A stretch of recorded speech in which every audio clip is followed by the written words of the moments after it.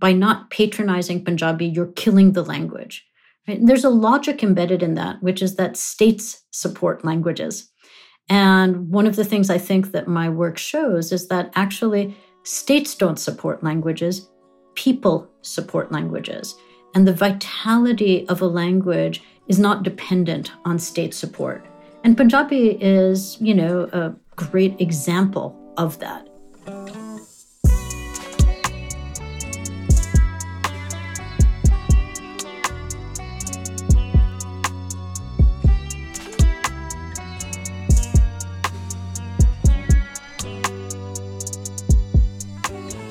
Hi, I'm Sukraj Singh from Sikh Archive, and welcome to the 33rd episode of our podcast series of conversations with historians, authors, academics, researchers, and activists on topics related to their areas of expertise on Sikh or Punjabi history. In this episode, we are joined by Professor Farina Mir, who is a professor of colonial and post-colonial South Asian studies, with a particular interest in the social, cultural, and religious history of late colonial North India. She is also the author of the book, The Social Space of Language, Vernacular Culture in British Colonial Punjab, which is a study of the Punjabi language and its literature under colonialism from 1849 to 1947, with a particular focus on qisse, which are epic stories or romances. Today, we will be discussing more about this book, including the inspiration behind it, the research methods and the findings that surface, and the role and survival of the Punjabi language under colonial rule to this current day. But before we start, a quick message about our sponsor of this episode, from Sikh Student Learning, which is an educational resource that is developing a comprehensive Sikh Studies modular program for Sikh children aged between 4 to 16 years. With the option to take exams for modules and obtain certificates of achievement. And right now, they've published a new series of Gurmukhi learning workbooks for those looking to learn how to read and write Punjabi. They are an excellent resource for new parents wanting to teach their children the culturally rich mother tongue that is Punjabi. You can find them at www.sikhstudentlearning.co.uk. But now, back to the podcast that we have planned for you today.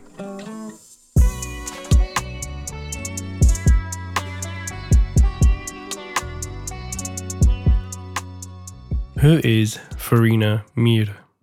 I'm a historian of modern South Asia. I teach at the University of Michigan, where I've been since 2003. I did my PhD in history from Columbia University before I started teaching. But my love of South Asian history began actually earlier while I was doing my BA. It was there that I started studying South Asian history.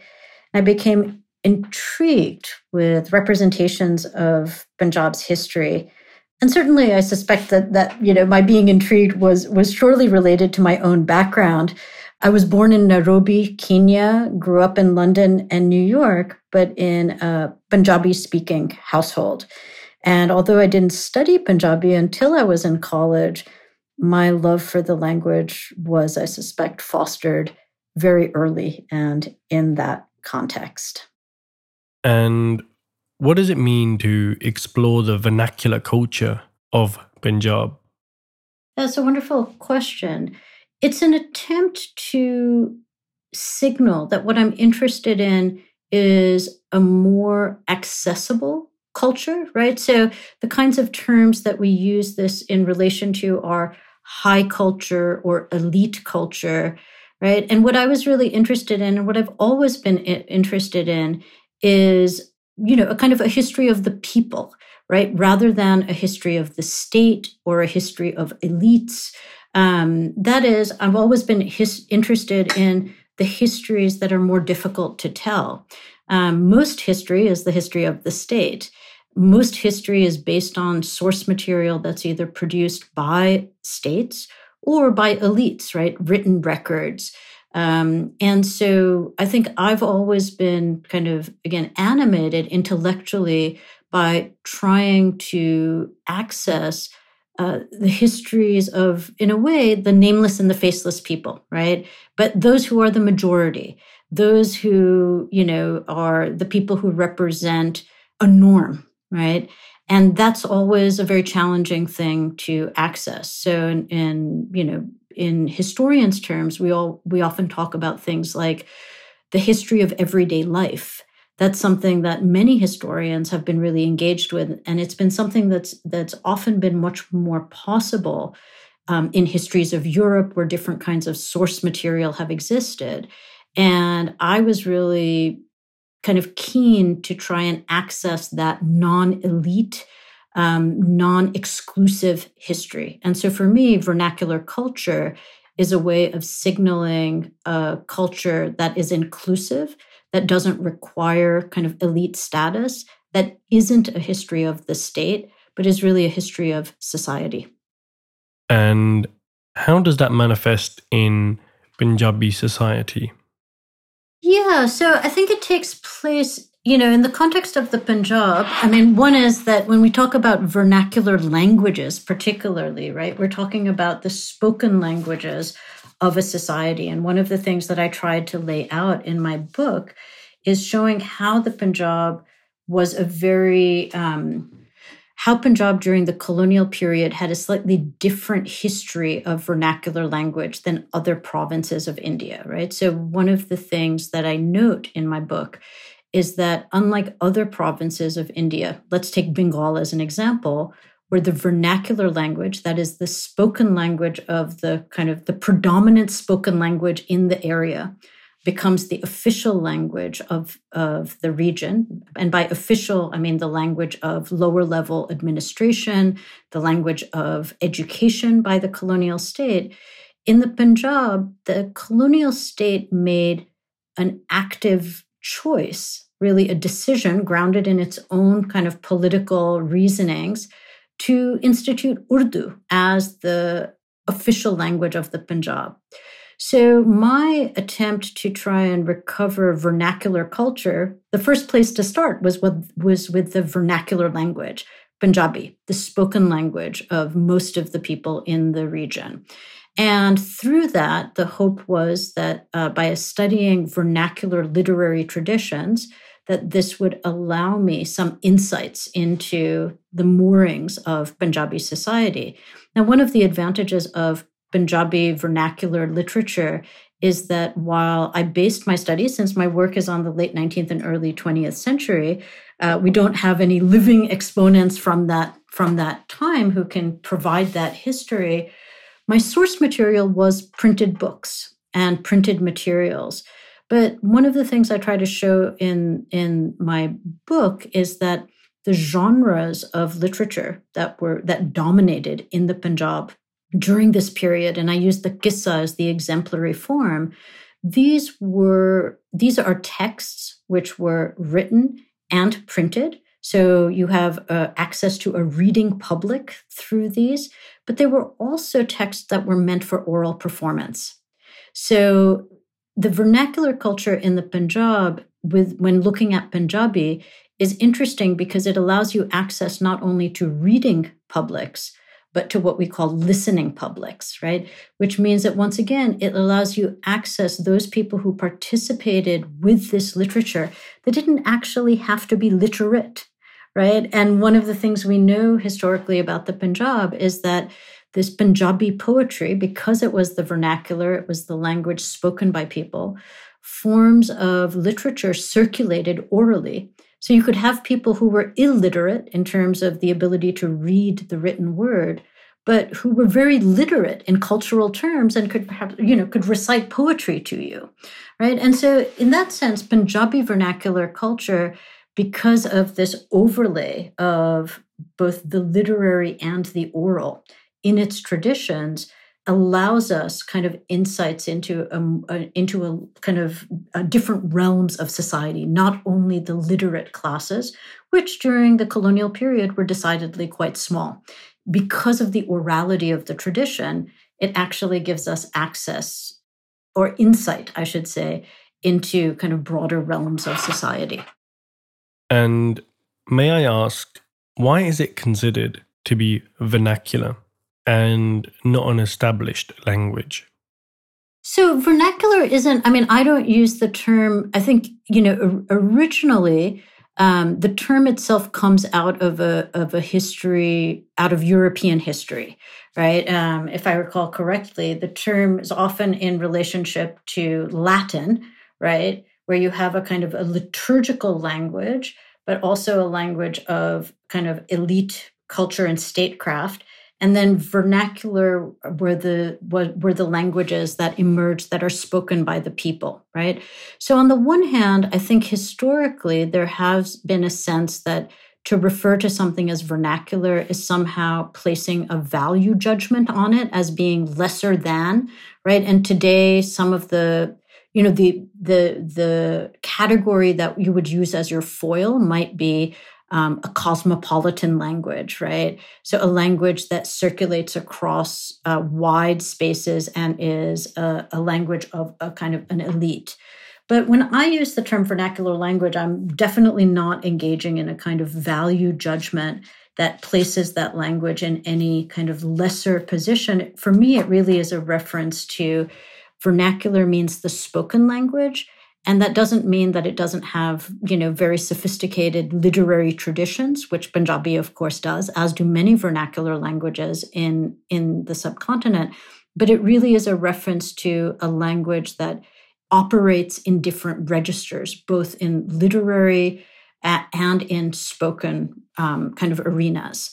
And therefore, again, given my own interests to want to kind of access or try to gain some understanding of Punjabi society at large, the vernacular language provides insights that an elite language or an administrative language alone would not. Now, regarding the timeline of the book, the colonial period, do you start from the arrival of the East Indian Company, or is it much closer to the 1858 date? Sure. So when we're talking about the colonial period for the Punjab, we do have some very distinct dates, right? And it begins in 1849. And what I'm really thinking of is, there are two Anglo-Sikh wars in the 1840s. And in 1849, the British East India Company officially annexes the region and begins to administer, right, and is now responsible for administration there. This marks both the end of the reign of, or the Sikh Empire, right, of Maharaja Ranjit Singh. It marks the end of that period and kind of formally begins the period of colonial rule in Punjab. So the company rules the Punjab from 1849 to 1858. And then, of course, in 1858, the company is disbanded and Punjab becomes one of the provinces of British India, right? So the colonial period then is from 1849 to 1947 in the Punjab. And could you please share with us more about the colonial encounter with Punjab regarding the language? Yeah, that's a wonderful question. So what I argue in my book is that when the company annexes the Punjab in 1849 and they establish an administration, one of the things that they have to do is decide what the language of administration should be in the Punjab.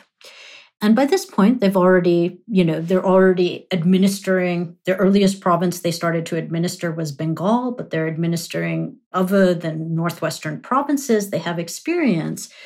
So they take over in 1849. And there was a precedent that they should have followed. And that was something called the Act of 1837, Act number 29, I think it is, of 1837, in which they had established that all administration at the lower levels would be in the spoken languages of the region, the region they were administering.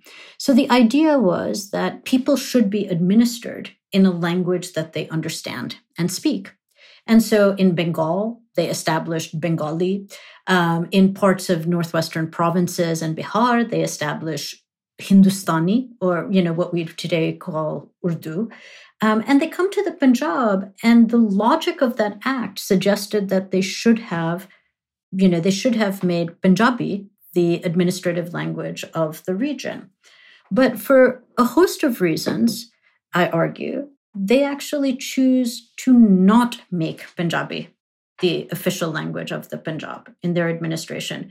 And those reasons are manifold. I mean, based on, an analysis of colonial records, I argue that one, the company state does associate Punjabi with the Sikh community, right? Because they understand that there are liturgical languages. So they associate Arabic with Muslims because of the Quran. They associate Sanskrit with Hindus, and they associate Punjabi with Sikhs.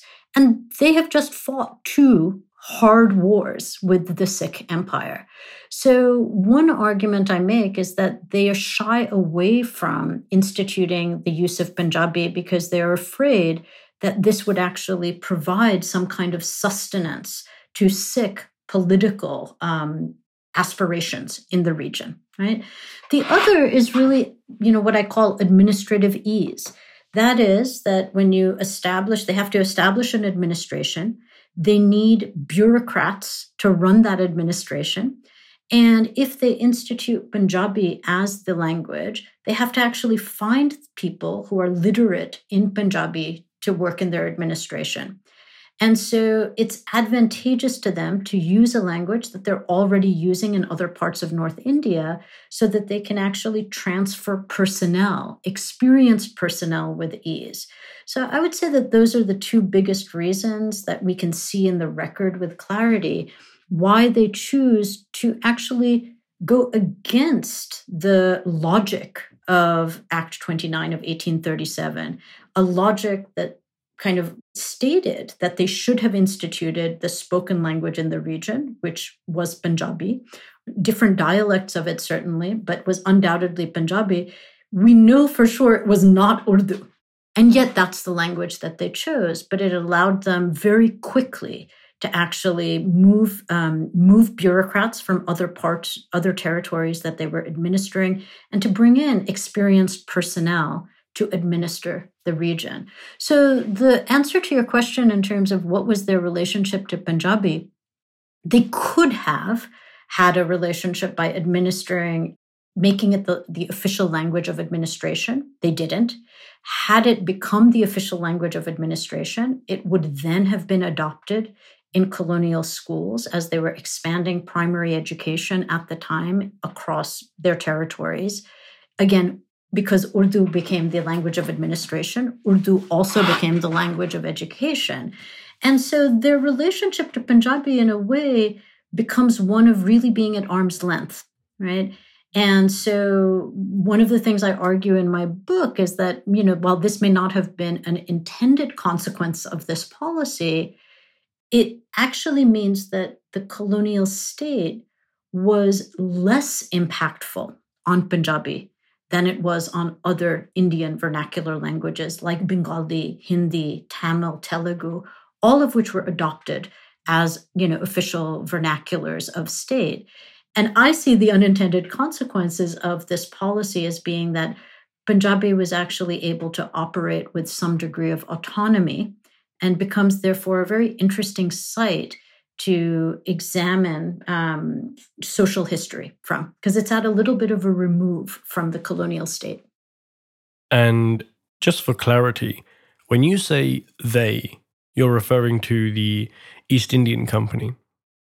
Yeah, I'm sorry. I use the East India Company and the colonial state sort of interchangeably because we are talking about the East India Company, but that was a colonial regime, right, in the Punjab. So yeah, that is what I mean. Sorry.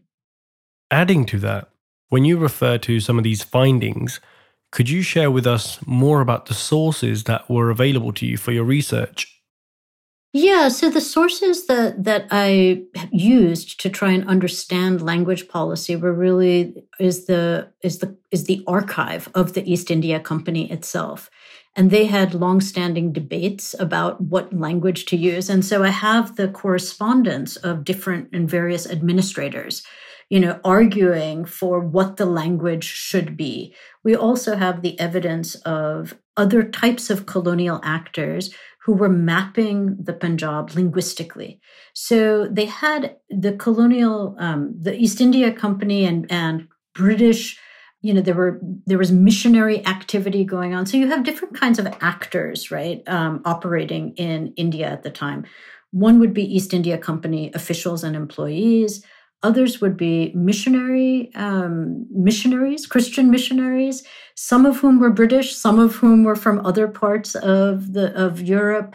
Indeed, many Americans. The American Presbyterian Mission played an important role in language in India. And so on the one hand, they're producing linguistic information.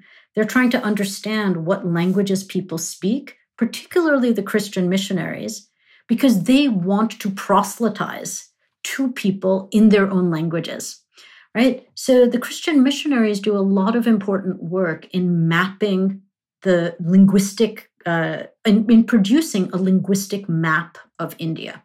On the other hand, you have the East India Company officials who are more interested overtly in administration, right, and revenue extraction.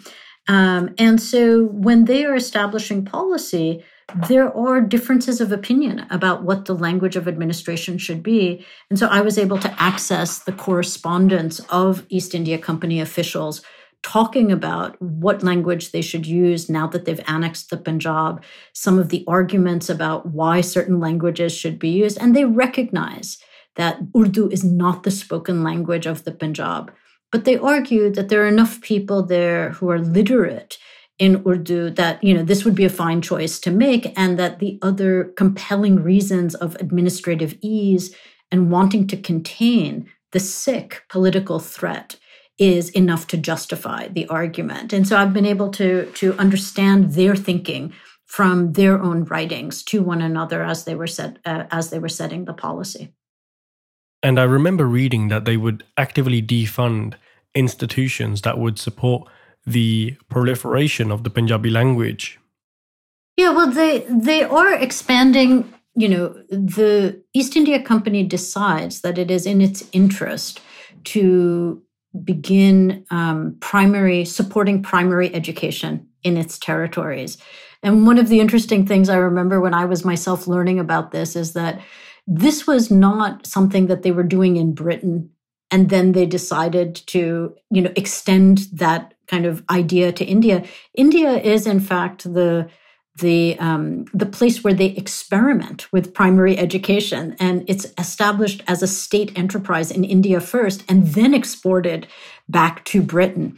But be that as it may, one of the things that we see is that when they decide to make Urdu the language of education, with that comes a lot of patronage. And the patronage is for things like when you decide that this is going to be the language used for administration and education, you then produce the materials in that language that you need for use in your education system. So there are bureaus for the creation of textbooks. This is forms of patronage. Presses that produce books have contracts with the East India Company and then the colonial state after 1858. So there's all kinds of patronage that emanates from that decision to make a language the official language and the language of education. Of course, Punjabi doesn't benefit from any of that because Punjabi is not the language that is chosen.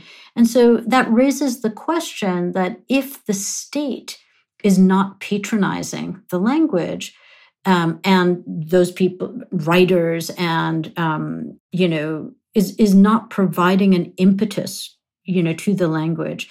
One of the questions that I ask in my book is, well, how does this language actually survive, right? And we know not only does it survive, but that it thrives during the late 19th and early 20th century. And indeed, I would argue that Punjabi is thriving to this day. But the question that is often, or the assumption that is often made, is that states and their patronage are important to the survival of languages. And one of the things that I'm arguing in my work is that that is not actually always the case, right? That because that logic is so kind of well ingrained in our thinking about how languages operate. I'll give you an example. Like a lot of, there's advocacy for Punjabi in contemporary Pakistan. And there, one of the things that people have said about the absence of state patronage for Punjabi is that by not patronizing Punjabi, you're killing the language. Right? And there's a logic embedded in that, which is that states support languages. And one of the things I think that my work shows is that actually states don't support languages, people support languages. And the vitality of a language is not dependent on state support. And Punjabi is, a great example of that because it has not received state support. And in fact, it's not just that it hasn't received state support in the colonial period. In various ways, we could argue, right, that in the Punjabi has never actually been a language of state. Persian was the language of state through the medieval and early modern periods, right? Under the Delhi Sultanate, under the Mughals, Persian was the language of state. And indeed, even under Maharaja Ranjit Singh's reign, Persian continued to be the language of state. So Punjabi has actually never enjoyed that particular status in the Punjab, that is being the language of state. And it has had varying degrees of patronage, but it has never enjoyed the patronage of being the state language. And yet, the language is vibrant, has this rich literary history, and continues to be, I think, a kind of a thriving site of cultural production in various mediums to this day. What is the role of religion in all of that? From, say, the moment the Christian missionaries claimed Punjabi as the language of the Sikhs, which of course is a misconception, to the Sikh leaders in later years fighting for its survival and fair representation. Right. Well, I think that one could say a few things about that, right? One would say that, well, we'd start with, as you said, it's a misconception, right? The immediate correlation between Sikhism and Punjabi is usually there because it's considered the liturgical language, right? It's considered the language of Sikh scripture. But of course, Sikh scripture is much more complex linguistically, right? Braj Bhasha is an important aspect of Sikh liturgical literature, what we might call sacred literature. Persian played a role in Sikh texts, right? So it's a simplification, right, to say that Punjabi is the Sikh sacred language. And yet that is actually an association that many people hold and that the colonial state held, right? So that's one. But having said that, I don't think one would want to suggest that there isn't a relationship between Sikhism and Punjabi, right? Not least looking at the period that I study, the colonial period, we know that the Singh Sabha did actually draw a connection between Sikhism and Punjabi, that they advocated for the use of Punjabi, that they had a very active publishing program, and they produced institutions to print and publish in Punjabi in the Gurmukhi script, right? So we have institutions like the Wazir Hind Press. We have, scholars and literateurs like Bhai Veer Singh, who play such an important role in advocating for Punjabi. You have a print program that, produces hundreds of tracts in Punjabi by the Singh Sabha. In fact, I think one of the statistics I give in my book, based on the scholarship of others, is that over 1 million pages are produced by the Singh Sabha in the late 19th and early 20th century. So the Singh Sabha was trying to draw a correlation between Sikhism, reformed Sikhism, and the use of the Punjabi language. So I think that one has to, it's a complicated nexus between Sikhism and Punjabi, but I think that in terms of sustaining the language, one could argue that the role of Punjabi compositions in Sikh sacred literature do play a role in kind of sustaining the language. But we could also, of course, point to Punjabi compositions by Punjab's Sufis that circulate among members of all religious communities that also play a role in sustaining the language. So I think there is a relationship between religion and the Punjabi language. It's just not a simple equation between Sikhism and Punjabi, right? That's one aspect, I think, of a broader set of relationships that people of different faiths in the Punjab have to the Punjabi language, or that different religious traditions in the Punjab, both Sikhism and Islam, have had a relationship with Punjabi that's deeply sedimented and that people, continue to value to this day. I think the question about, so I think this is the thing that makes the linguistic understanding the kind of language terrain of Punjab so complicated, right?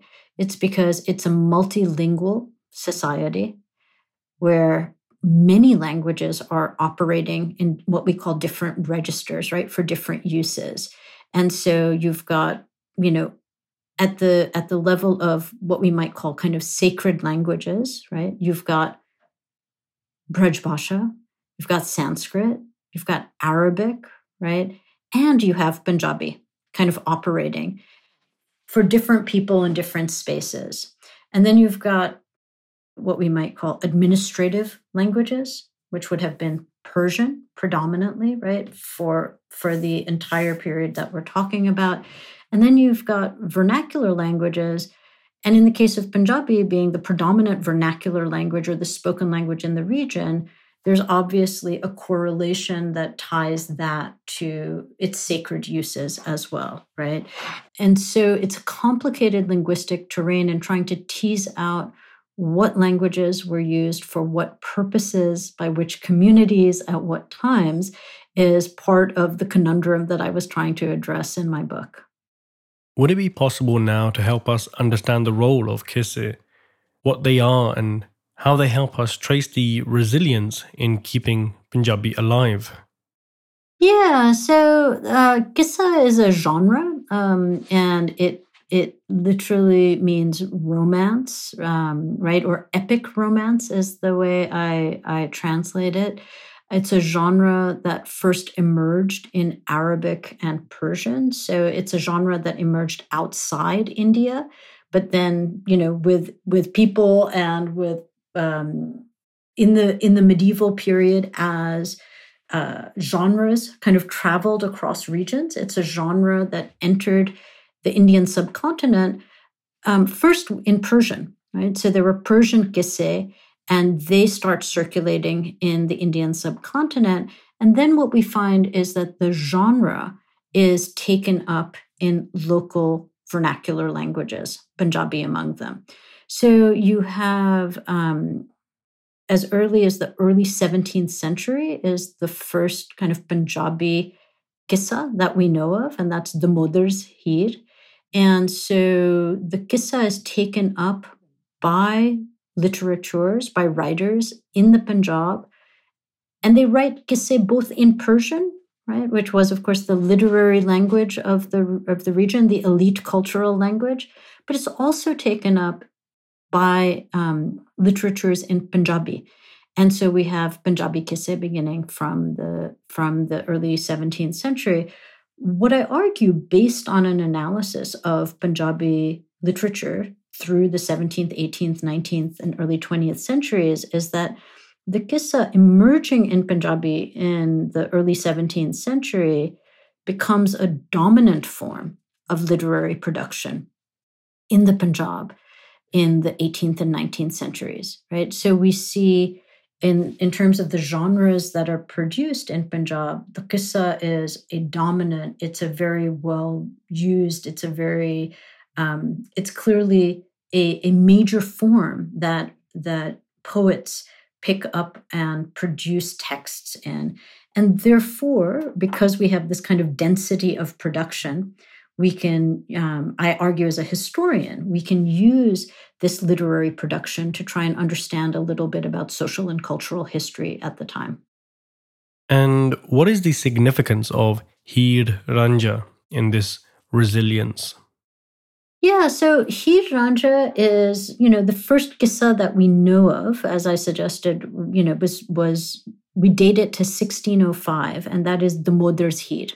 So one of the things that we know, however, is that the story Hir Ranja, right, emerges in Punjab in literary snippets that we have.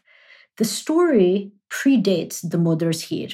It's quite clear that the Modar was taking a story that was already known and producing an epic length rendition of it.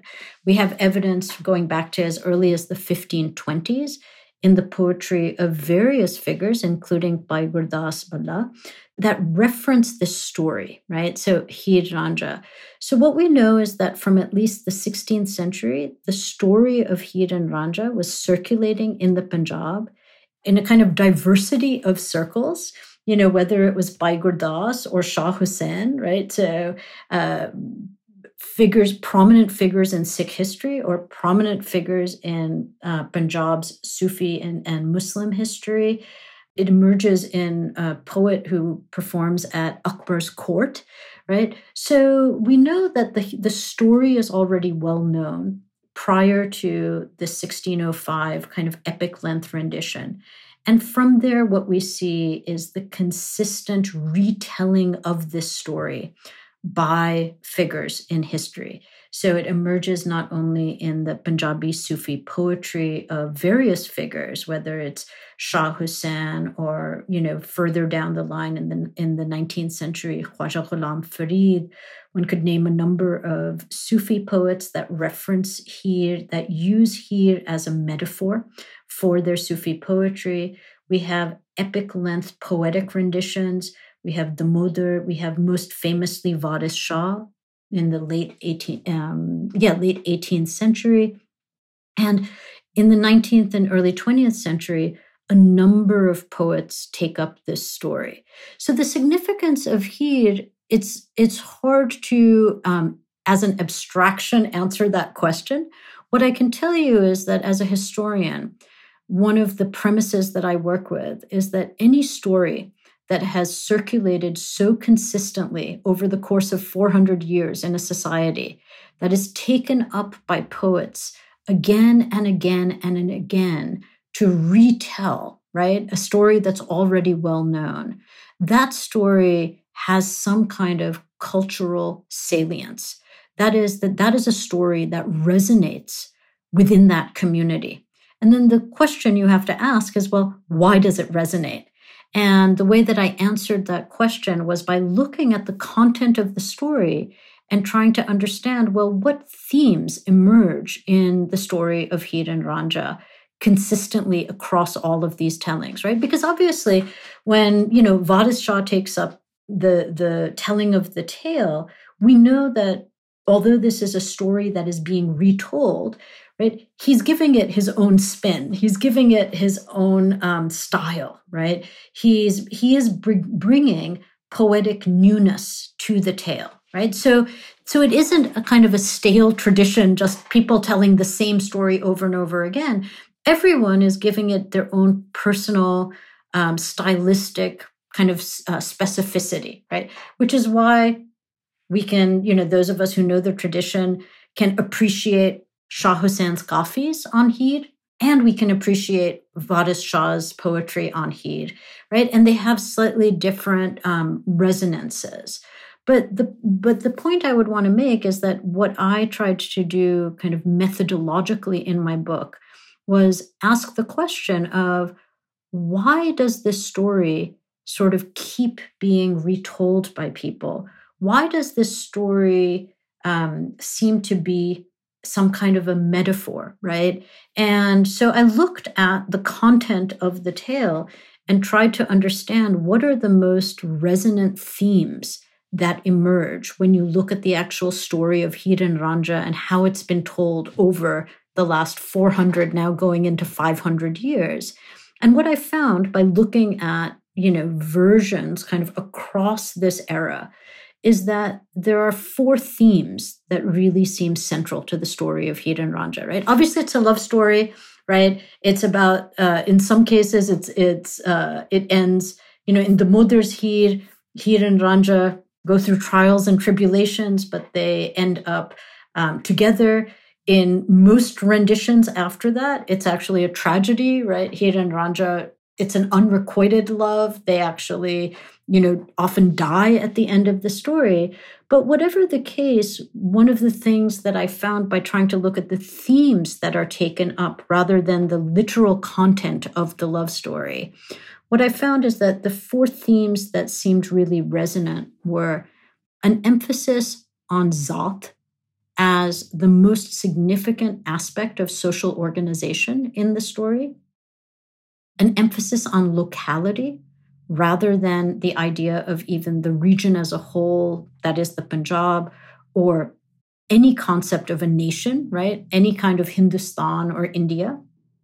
What I found in the stories, a third theme that really resonated was the representation of gender relations, which is a very prominent facet of the story, right? Hir herself is the iconic figure, and her dialogues with various figures give us insights into notions of gender.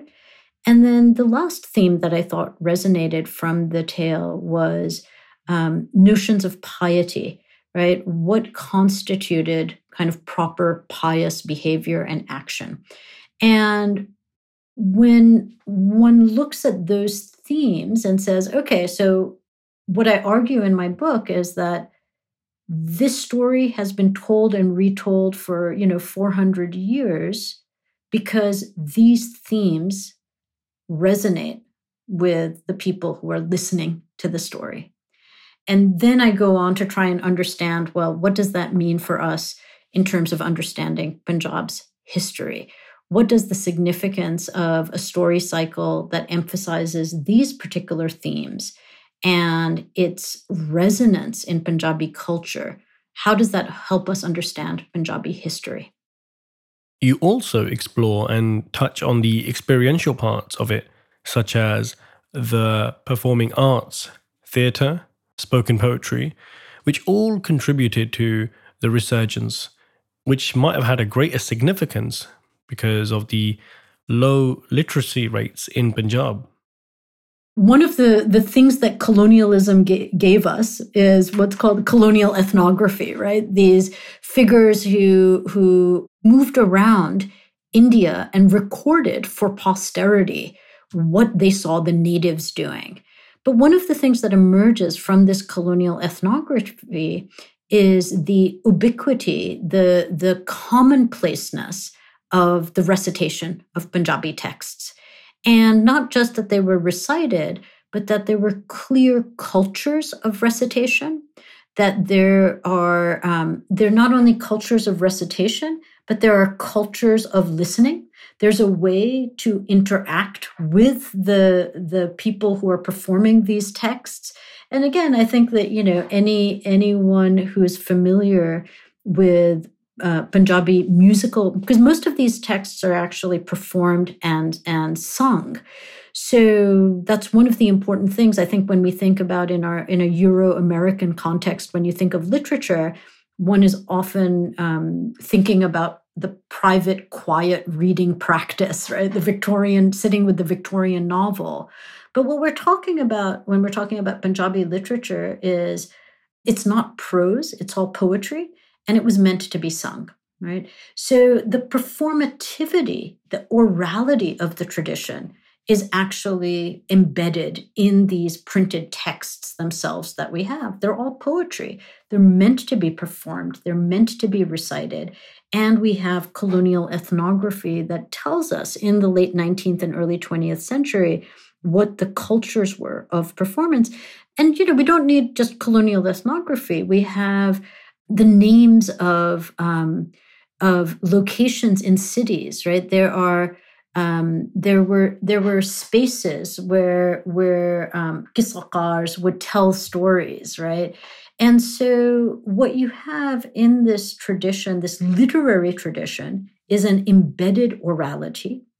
They were performed texts, and that helps us understand their circulation, which means their circulation was not only among a literate public who could read the texts.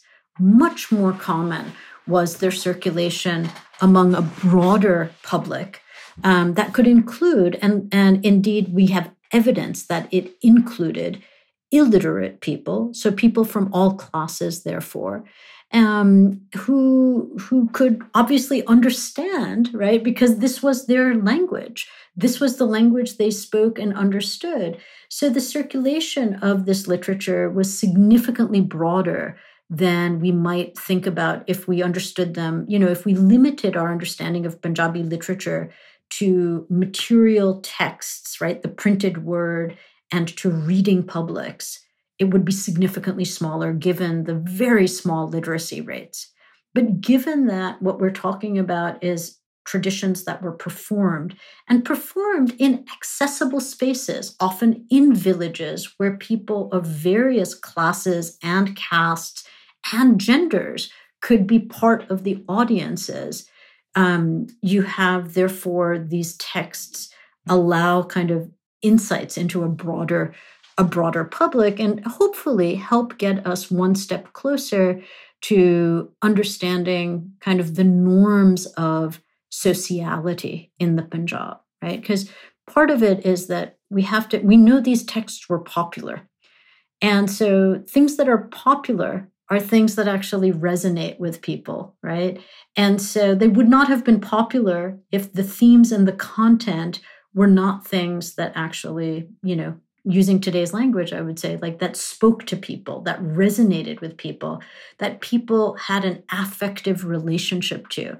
And, I would say to this day, if you go to a Qawwali performance or if you go to, the performance of a qissa, you can actually gauge in the audience that affective response. People who know this tradition, and I've seen this in my own experience in India and Pakistan, when Heer Varis Shah is performed, from the first few notes, people are already familiar with the tradition and they anticipate. You can hear the kind of gasp in an audience of anticipation, looking forward to the performance of verses, right, of Heer Varis, that people are indeed, so familiar with the text that they already know what's coming. But the pleasure is in hearing it performed, right?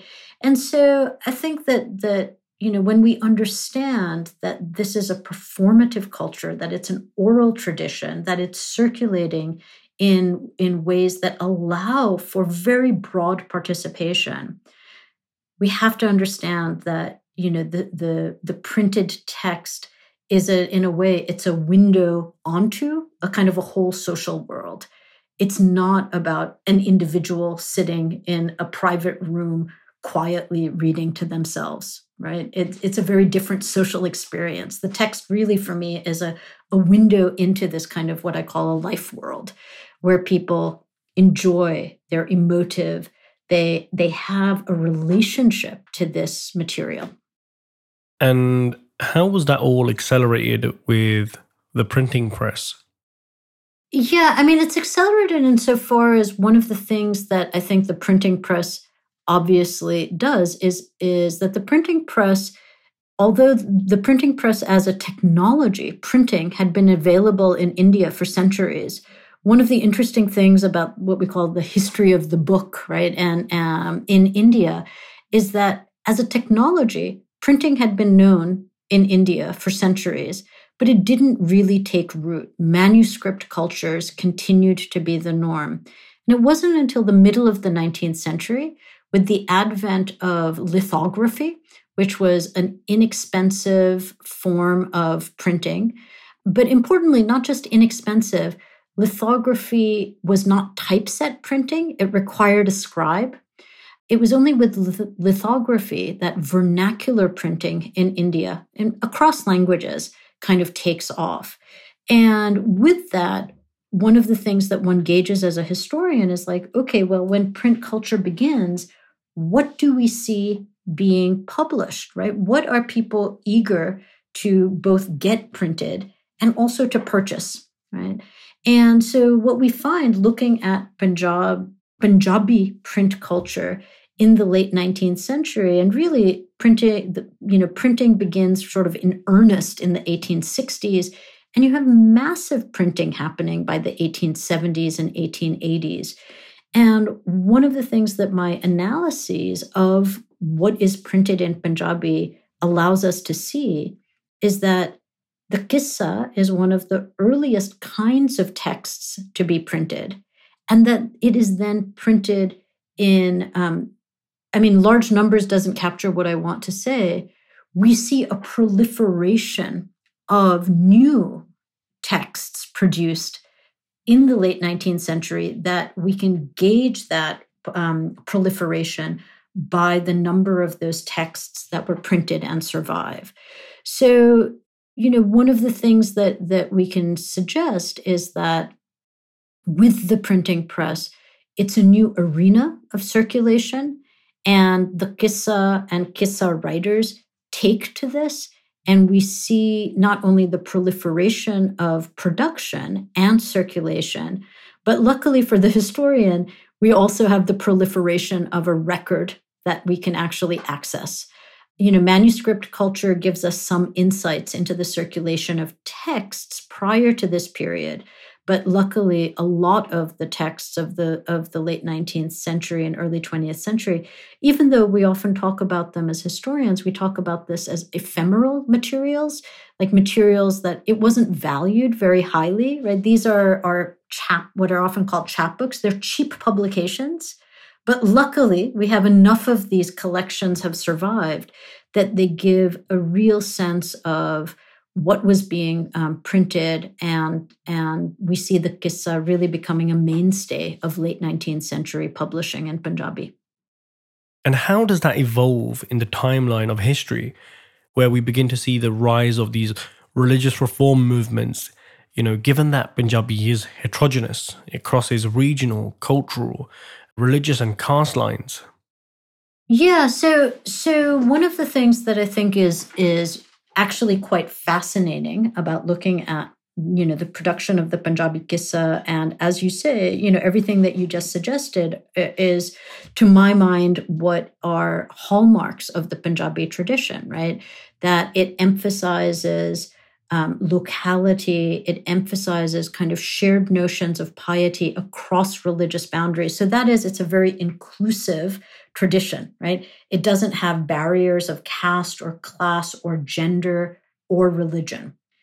So one of the interesting things in the question of the timeline that you're asking me is that we see the publishing of Qissas take off, right, in the late 19th century, at precisely the same time that the religious reform movements are actually becoming anchored in society also. So one of the things that was, for me, a kind of catalyst for my own work on Punjabi history is that, because of the partition of India, because of communalism, because of the violence that accompanied the partition in 1947, much of the scholarship on Punjab history examines the causes, the sort of, the root causes for the partition. Where do we see that emerging? And one of the things that historians have argued is that the religious reform movements play a role in what we call communalization, right? The communalization of society. Now, this wasn't an intended effect on the part of religious reformers. There's no evidence to suggest that they were attempting to cultivate a more communal society. But it is an unintended consequence of the thing that they were actually engaging in, which is they were trying to, and religious reformers, whether it's the Singh Sabha, whether it's the Arya Samaj, whether it's, Muslim Anjumans, there are shared features for each of them, which is that in terms of their own co-religionists within their own community, they were trying to define a very clear identity for what it meant to be a Sikh, a Hindu, a Muslim in this late colonial context, right? The late 19th century. They were trying to define not only a very clear identity for what it meant to be a member of this religious community, but part of that meant drawing distinctions, right, from other religions. And so the unintended consequence of that attempt to really draw very clear boundaries between, let's say, who is a Sikh and who is a Hindu, the unintended consequence of an attempt to draw that clean boundary was the increasing communalization of society. That these identities not only were being delineated in the religious sphere, in the social sphere, right, in cultural terms, but they also ended up being delineated as antagonistic in political terms. And so the scholarship on these movements and on the communalization of society, or that is the unintended kind of consequences of religious reform in political terms, the increasing communalization that contributes to the events of 1947. And of course, if religious reform is one part of that equation, historians have also identified the role of the colonial state in fomenting kind of communal politics. So it's multi-causal, the communalization of society. But that communalization of society, the foundations for it are certainly being laid in the 1880s, 1890s by religious reform movements and indeed through the literary mediums, right? Publishing is a really important part of their agendas, and tract wars are an important element of what's happening. So we have much documentation about the tract wars between the Arya Samaj and the Singh Sabha, between the Arya Samaj and the Ahmadiyya, an important Muslim revivalist movement in the Punjab at this time. We have important tracts, between each of these communities and the Christian missionaries who are active in the Punjab. So the literary realm or the print realm is being drawn into this. Right. And this is the established understanding of Punjab's history, is that the reform movements emerge. They contribute towards this hardening of religious identities and this distinguishing these clear lines between communities that becomes increasingly antagonistic. At the same time, the colonial state is doing its part to contribute to a kind of political arena that is communalized, whether that is through the census, which identifies people on the basis of religious community, whether it's through things like separate electorates on the basis of religion. And these two streams coalesce to bring us the communalism that leads towards the partition of India. What my work shows is that while all of that is going on, you still have a very significant kind of cultural realm in which very different ethos are at play. And to my mind, it's not about replacing one narrative with another. It's about producing a more complex narrative for understanding that while things in the political arena may have been becoming more communalized, in the cultural arena, the shared culture, shared notions of piety, shared understandings of social moorings, these actually are continuing simultaneously. And so, the challenge for all of us is to understand, well, it's much easier if it was one thing or the other, right? That's much more comfortable. And one of the things that I'm challenging us to understand is that it's just not that simple. In fact, both of these things are happening. And what we have to do is find a way to kind of embrace the simultaneity in certain realms, increasing communalization, but the continuity of older ways of being in which, you can have what I call the Punjabi literary formation, in which your religious identity was not the grounds for your belonging, right? It was your linguistic identity and your participation in this shared arena, and your participation really in a kind of shared culture. Earlier, you mentioned that the Punjabi language had a relatively successful resurgence and is quite vibrant, right? Do you consider that in comparison to, say, the outcome of Persian or Sanskrit in India? Yeah, I mean, I guess I think of Punjabi as a success in that sense because one is that for as long as the records that I've looked at have been around, right? So from the mid-19th century, people have been predicting the demise of Punjabi, right? Whether it was colonial officials saying, oh, this language is, now that we haven't made it the official language, this language is going to die, or whether it's language activists, right? Pro-Punjabi activists in India and Pakistan who fear that the language is going to die because there's not enough state support. So one way of measuring the success of Punjabi is that Punjabi is not dead, right? Punjabi is one of the most widely spoken languages in the world, right? It's got well over 100 million speakers just in the subcontinent. And then, of course, there's a vibrant diaspora where Punjabi is spoken. But I don't think that that's the only register for thinking about success, right? Is that, well, it didn't die. But I would actually point to the cultural vitality of literary production in Punjabi, whether it's measured through, the writing of, any register, whether we want to think about Punjabi poetry, right, where across the globe, Punjabi, both in Punjab and in diaspora communities, there's a vibrant culture of Punjabi literary production.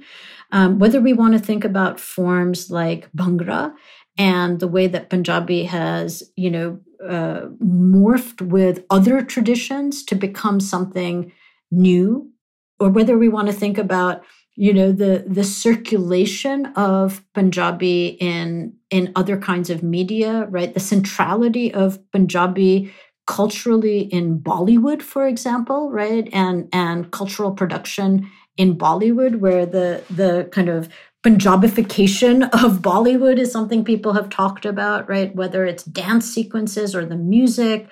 And I think that, so when I think about Punjabi, I think about a language that has, for all intents and purposes, never enjoyed state support, but its sources of vitality have always actually been other than the state, right?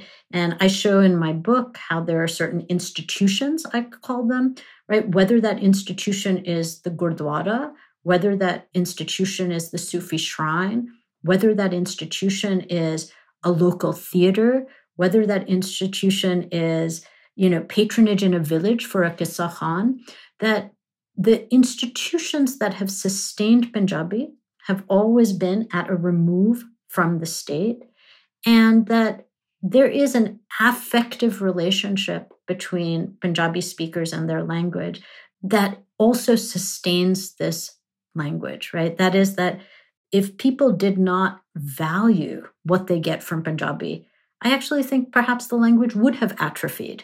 Perhaps the language would have died. But, given its vitality, whether gauged by the number of speakers, its circulation around the globe, or the vitality of its cultural forms and how they indeed have penetrated into other cultural arenas, that to me is, why I talk about Punjabi as thriving, right? Whether it's a question of success or failure, maybe that's not the right language, but it's certainly a language that's thriving. And whether, I've been able to witness that through, visiting with my family in the UK, where Punjabi is a thriving tradition, whether that's sitting at a performance in Lahore, where when, a Punjabi tradition is performed, there's just a different response in the audience, whether that's being at a music festival in Ludhiana, right? I mean, all over the globe, I've had the privilege of, whether that's at a Qawwali performance in New York, which is one of my earliest experiences of a public performance of Punjabi. In each of those spaces, I have been able to witness the affective relationship of Punjabi speakers with their literary and cultural tradition. And that to me, that's at the foundation of my sense that this is a tradition that is thriving. One could look at the glasses as half empty. I suspect I look at it as half full. Some people might talk about the ways in which Younger generations are not as fluent in Punjabi as, older generations, the way that younger generations may not be as well-versed in the literary traditions of Punjabi. But for my part, I think what I've seen is for a language that has never enjoyed state support or state patronage, it's a rather remarkable feat that it is, kind of as vibrant as I think it is. Well, thank you so much, Professor Farina Mir, for coming on today and really outlining the historical timeline of the Punjabi language under the colonial rule to the present day. It's really been an honor to have you on this podcast series that we're trying to develop. It's also just absolutely amazing listening to the perspective you bring to the colonial history of the Punjabi language. I should add that I'm extra grateful for your book, having read it in a time where I'm a young father, motivated to pass on the Punjabi language to my daughter. And so I'm even more inspired to continue my efforts to keep trying now that I know the resilient history of the Punjabi language. So thank you once again for today's conversation, which I'm really excited to share with our listeners. All the best. And last but not least, I would like to thank our sponsor, Sikh Student Learning, and the tens of thousands of followers across our social media channels that continue to motivate us to actively record and share Sikh history. We hope to continue to keep recording more podcasts and make more Sikh history accessible in audio format. So if you enjoyed this episode and would like to hear more, please share with others so that we can attract more supporters that in turn help us to generate more episodes. Thank you.